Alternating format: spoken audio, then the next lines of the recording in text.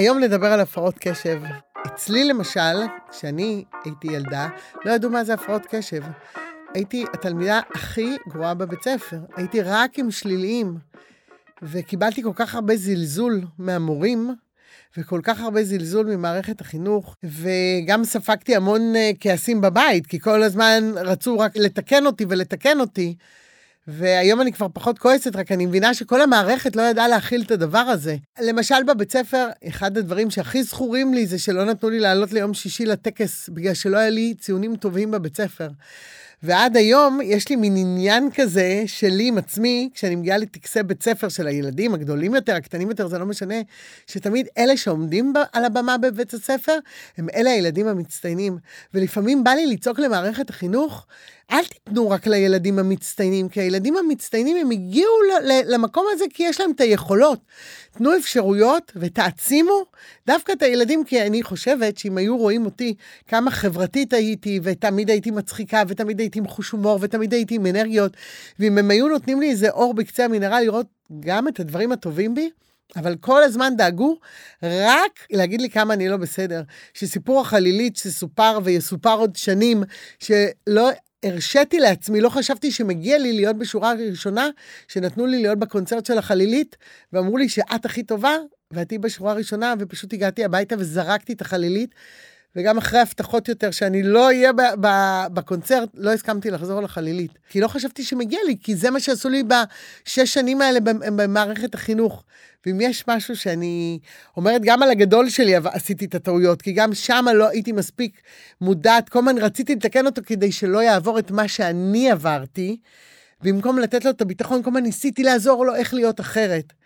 ובאיזשהו שלב, שמזל שיש לי עוד קטנים, שאמרתי, עם הקטנה, אני לא עושה את זה. אני רק נותנת לה ביטחון, ולדעת מה הדברים שהיא טובה בהם, להעצים אותה, ולתת לה כן להרים את היד, שהיא שואלים מי רוצה לקרוא, וזה כל כך מחמם לי את הלב, שהילדה שלי המורה אומרת, שהיא שואלים מי רוצה להקריא בכיתה, תמר הראשונה שמרימה את היד. לא לתת לאף אחד להוריד את הילדים, בגלל סיפור ההפרעות קשב. היום אני חושבת שבכלל לכולנו יש המון הפרעות קשב, עם זה שאנחנו גם רואים טלוויזיה וגם רואים את הסטורי וגם הכל מהר והכל ועכשיו והכל לדקה הזאת.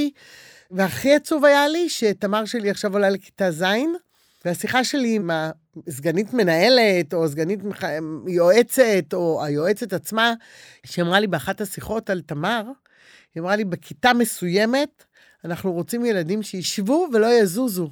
זה פשוט גמר אותי, אם תמר תתקבל או לא תתקבל, או ילדים אחרים, זה בכלל לא משנה על תמר, לכיתת מנהיגות, על ילדים שלא יזוזו, כאילו יש מנהיג, שהוא נקבע אם להיות מנהיג, אם הוא יזוז או לא יזוז, והבנתי שזה אבוד. לא משנה אם הכיתה מתאימה לבת שלי, או לא מתאימה לבת שלי, זה בכלל לא העניין. זה שלא נותנים לילדים מראש, עם הפרעות קשב, להשתלב בכיתות שהן כאילו מיוחדות, ובגלל זה אני אומרת היום, כל המיוחדות הזאת היא כל כך לא מעניינת אותי, למרות שהבן שלי, אח של תמר, הוא כן בכיתה הזאת, כי הוא באמת ילד שלא זז, להגיד לכם מה יותר טוב, אני לא יודעת, תמר יש לה את הדברים הטובים שלה, לאלון יש את הדברים הטובים שלו, גם לי כנראה היו את הדברים הטובים שלי שהייתי ילדה, שלא, אף אחד לא העצים אותי שם, והייתי צריכה להגיע לגיל היום, לגיל 50, ולעבור את מה שעברתי, כדי להבין כמה לכולם יש מקום בעולם הזה. הכי חשוב לי היום, זה באמת לתת לילדים שלי הרגשה בכל מקום שהם נמצאים, שיהיה להם ביטחון עצמי, בלי לחשוב מה הם פחות טובים. ואם הם נכנסים למערכת החינוך, אני באמת לא באה לתקן את מערכת החינוך, שמה לא יכולה לתקן. גם עם הילד הגדול שלי שהיה במערכת החינוך, וכל פעם קראו לי, וכל פעם הייתי באה, והיו אומרים לי, איזה אמא מהממת את, איך את פעילה בתוך הדבר הזה, איזה זכות יש לבן שלך, והיום אני יודעת שדווקא זה גרוע, כי כל היום היו אומרים לבן שלי, גאנון, אמא שלך פה, גאנון, אמא שלך פה. עכשיו, הוא כבר לא יכול לראות אותי שם, הוא כבר לא יכול לשבת בכל הישיבות, עם המועצה הפדגוגית, עם הפסיכולוגית האזורית, על מה ולמה. ובאמת היום אני נותנת כל כך הרבה ביטחון לילדים שלי, ומראה להם רק כמה הם טובים, וזה לא אכפת לי במה הם עוסקים, אם הם מציירים, אם הם קוראים, אם היא מתאפרת, כמה טובה היא בכל דבר שהיא עושה, וזה בתשוקה שלה, וזה בא מבפנים, ואני באמת היום לא אתן לשום מורה להוריד להם את הביטחון העצמי, ואני באמת עם הרגליים האחוריות, פעם הייתי עם הרגליים האחוריות רק, תיתנו להם ביטחון. לא, הבנתי שלא, ואני זאת שייתן לה, אנחנו בסביבה הטבעית שלה, גם לא ייתן לי צחוק לפעמים שאומרים על ילדים, ילד אחד קורא, למשל, אז אומרים, וואו, איזה ילד חכם, והילד השני מצייר, או עושה דברים שהם פחות חכמים, וגם זה הבנתי שהסביבה המון תופסת את הילדים כאילו חכמים, הם אלה שקוראים, הם אלה עם הציונים הטובים. אז קודם כל, אני אתן רגע דוגמה על תמר שלי, שתמר אוהבת מאוד להתאפר. תמר לא הולכת מאופרת, ילדה בת 11, ותמיד אנשים אומרים, וואו, ומה פתאום איפור? תמר, דרך האיפור, הבנתי איזה אומנית היא, וככה שלחתי אותה לחוג ציור.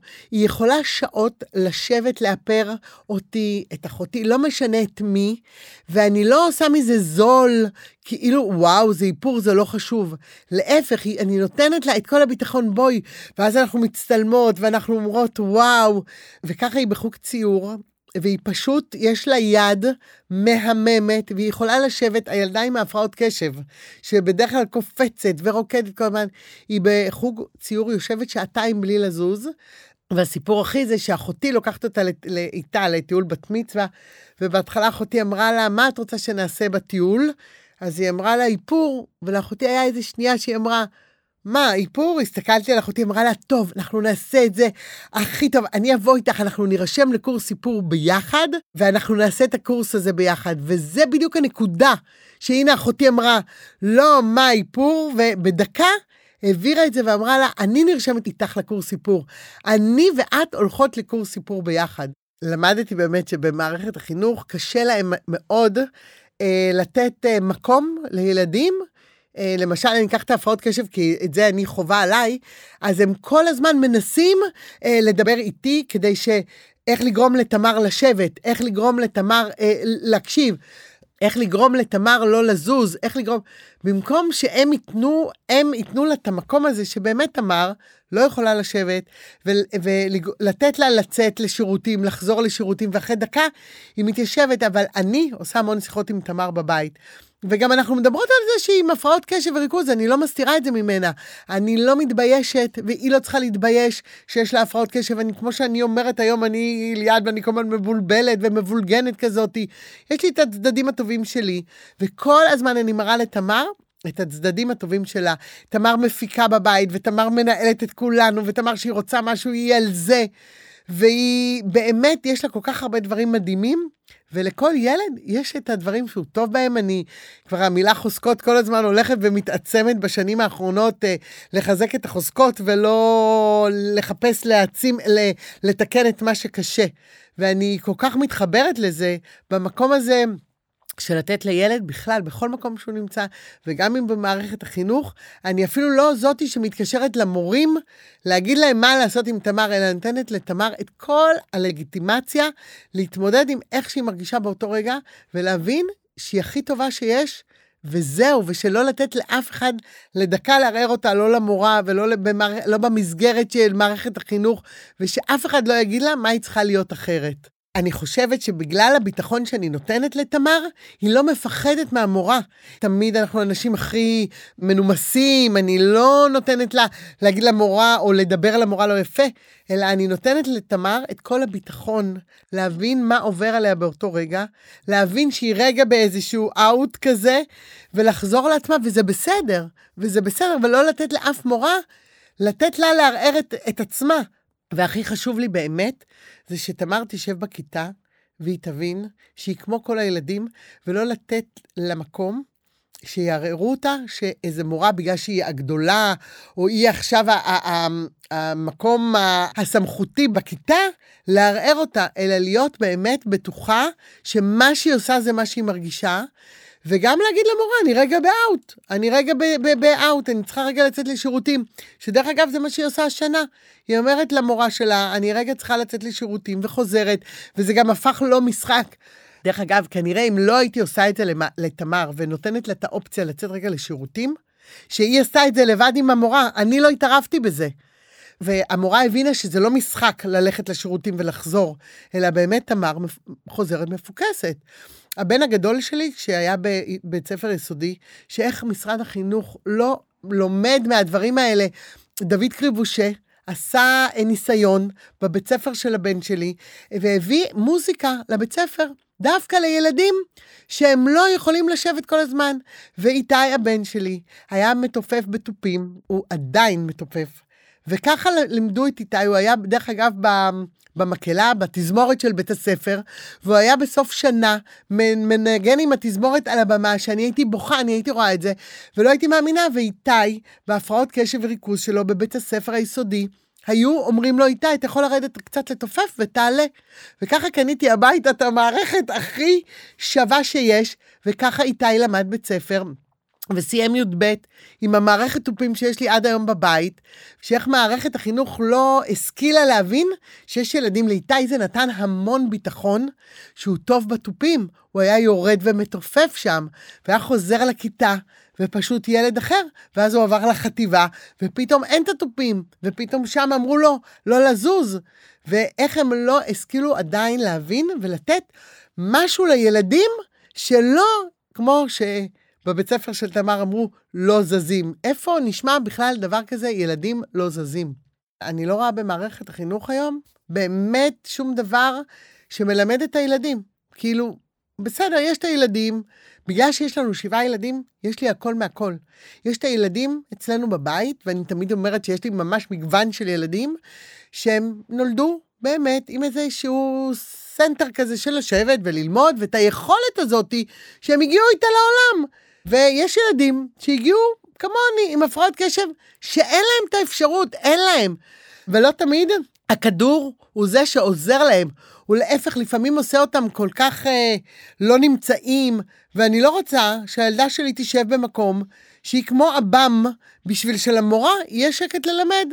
אז כן, תמר תצא ותיכנס, ותמר תמצא את עצמה, אני לא צריכה שהיא תהיה עם 100. המטפלת של הילדים הגדולים שלי, סוג של מטפלת באומנות, ותמיד הייתה אומרת לי, ליאת, יש לי פה תעודות על הקיר. איך את יודעת אם סיימתי ב-60, ב-70, ב-80? וזה פתאום עשה לי באמת כזה, הבזיק לי מין אור כזה, לא חייבים להיות מצטיינים. הכל בסדר, אם יש לך תשוקה ואהבה למשהו, הכל בסדר, אתה תגיע לשם, והנה הגדולה שלי עשתה תואר ראשון בלי רטלין, פשוט יצאה לרוץ. היא כל פעם לפני מבחנים, היא הייתה יוצאת לרוץ, ועד היום היא רצה, ואם מישהו מוצא לעצמו משהו שיכול לפקס אותו, זה לא בהכרח הכדור, למרות שאני יודעת שיש כאלה שעכשיו יגידו אוי, אבל לא בהכרח הכדור. אני חושבת שקודם כל מדברים על זה בבית, ומודעים לזה שיש הפרעות קשב וריכוז, ומסבירים מה זה בכלל. אני חושבת שקודם כל הרבה יותר נוח. כי למשל באיתי הבן הגדול שלי, אני לא יודעת כמה דיברתי איתו, שאיתי יש לך הפרעות קשב, אתה צריך, אלא כל הזמן הייתי בתוך מערבולת כזאת שהוא לא רצה לקחת את הרטלין, כי זה יטריף אותו, וכל הזמן, אז תיקח ותיקח ותיקח, וניסיתי לדחוף לו במקום, רגע להירגע, רגע להסביר לו, איתי, אנחנו עם הפרעות קשב, אנחנו צריכים אחרת. וכל הזמן ניסיתי לסדר אותו ולתקן אותו, שהמורים יפסיקו לצלצל במקום, שהיום אני לא נותנת למורים לצלצל אליי, באמת, אני שמה בטח אם צריך, אבל אני באמת גורמת בשיחה מאוד פתוחה עם תמר, להבין שיש לנו עניין, והוא לא עניין רע בהכרח.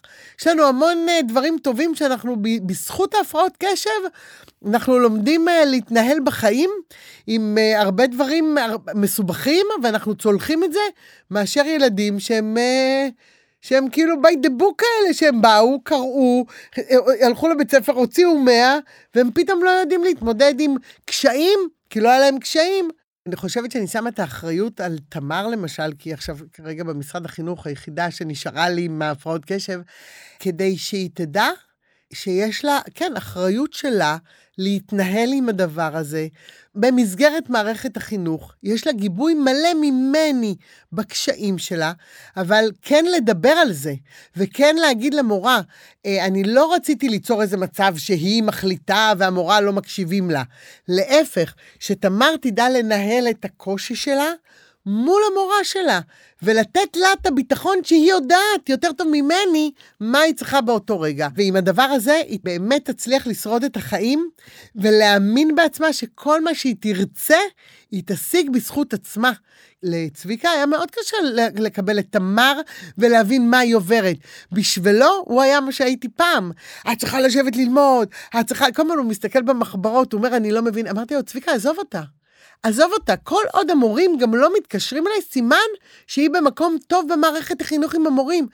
וצביקה לא הבין את זה, למה זה כל כך גורם לי, וזה מניע אותי, כי באמת אני פוגשת את תמר שם, ורוצה לתת לה את כל הכלים שלא היו לי, ולא נתנו לי, ואני לא נתתי לבן הגדול שלי. ואני רוצה לתת לה להבין שזה החיים שלה. והיא תצטרך להתנהל עם הדבר הזה. ואני מספיק סומכת עליה, שהיא תדע לנהל את זה נכון, כמו שאני בגיל 50, אולי קצת פחות, למדתי לנהל את זה נכון, ולמדתי לקבל את זה, ולחבק את ההפרעות קשב. היום אני מחבקת את ההפרעות קשב. אני חושבת שזה עשה אותי מאוד, אני בן אדם מאוד שמח ומאוד קופצני, ואני באמת קופצת מדבר לדבר, וזה מדביק לי דווקא אנשים שאומרים לי כל הזמן, יואו, איזה כיף זה, איזה כיף להיות עם אנשים כאלה. ותמר שלי אותו דבר, היא כל הזמן קופצת וחוזרת, וגם בבית. יודעים היום כולם לקבל אותה, בדיוק ככה מצחיקה ושובבה ושווה, בדיוק כמו כל הילדים. הטיפ הכי גדול שהייתי רוצה לתת להורים, ואני יכולה לפקוט מזה, זה לא משנה מה המורים כרגע אמרו לילדים שלכם באספת הורים, קודם כל תחבקו את הילדים שלכם. לפני שאתם מדברים איתם, אני עשיתי את הטעות הכי גדולה, וגם ההורים שלי עשו איתי. אני הייתי חוזרת הביתה, אמא שלי הייתה מספרת לאבא שלי, היה צעקות. עם איתי, הייתי חוזרת הביתה איתו, ורק צועקת עליו, ועד היום הוא אומר לי, אני רוצה לבוא לפודקאסט שלך לספר איך את הבטחת לי ליד המורים, איך את הבטחת לי שאת לא תצעקי עליי, והייתי חוזרת הביתה, ועושה גיהנום בבית. והיום אני מתחננת, אל תקשיבו, אני לא אומרת אל תקשיבו חס וחלילה למורים, הכל בסדר, אבל קודם כל, תחבקו את הילד שלכם, אז תדברו איתו. כי הדבר הזה שמפחדים לצאת מאספות הורים, או לשמוע את הביקורת הלא טובה הזאת, זה פשוט גיהנום. מי שלא היה ילד כזה לא יכול להבין מה זה לחזור הביתה עם ראש מורכן, או להיכנס כבר לאספת הורים עם הראש למטה, ולדעת מה הולכים לקבל על הראש. כי לרוב המורים היום יודעים להגיד, מה צריך לתקן? תמר, את צריכה לשבת יותר, את צריכה להקשיב יותר. גם בתעודה של תמר האחרונה, הכל היה בטוב מאוד, כל אבי היה לה בטוב מאוד, אבל כמובן דאגו בכל שורה לכתוב, תמר תשתדלי לא לזוז, תמר תשתדלי להיות יותר מרוכזת. למה? להפך, במקום לכתוב, תמר איזה יופי, איך הציון, הרי היא קיבלה את הציון הכי טוב, היא בוי, היא בטוב מאוד, ובכל זאת דאגו כן להוריד אותה. ואני בכלל לא הסתכלתי על זה. לא שלא הקראתי לה, קראנו ביחד, אבל לא עשיתי מזה עניין. להפך, אמרתי, יואו, תמר, איך כל התעודה שלך בוי בטוב מאוד? על אף זה שהם כתבו לה לא לזוז, היא יודעת שהיא לא יכולה לזוז. אני יודעת שהיא לא יכולה לזוז. מה יעזור שתכתבו לה אל תזוזי? מה אתם חושבים? שמה היא תעשה? תשים משקולת על עצמה? מה? למה לכתוב את זה? תעצימו את הילדים האלה. קודם כל זה לקבל את הילד כמו שהוא, ולדעת איפה קשה לו, ולחבק אותו בקשה לו. לא לחבק רק בטוב, דווקא לחבק בקשה ולתת לו את כל הביטחון שעם הקשה הזה הוא יצליח בחיים.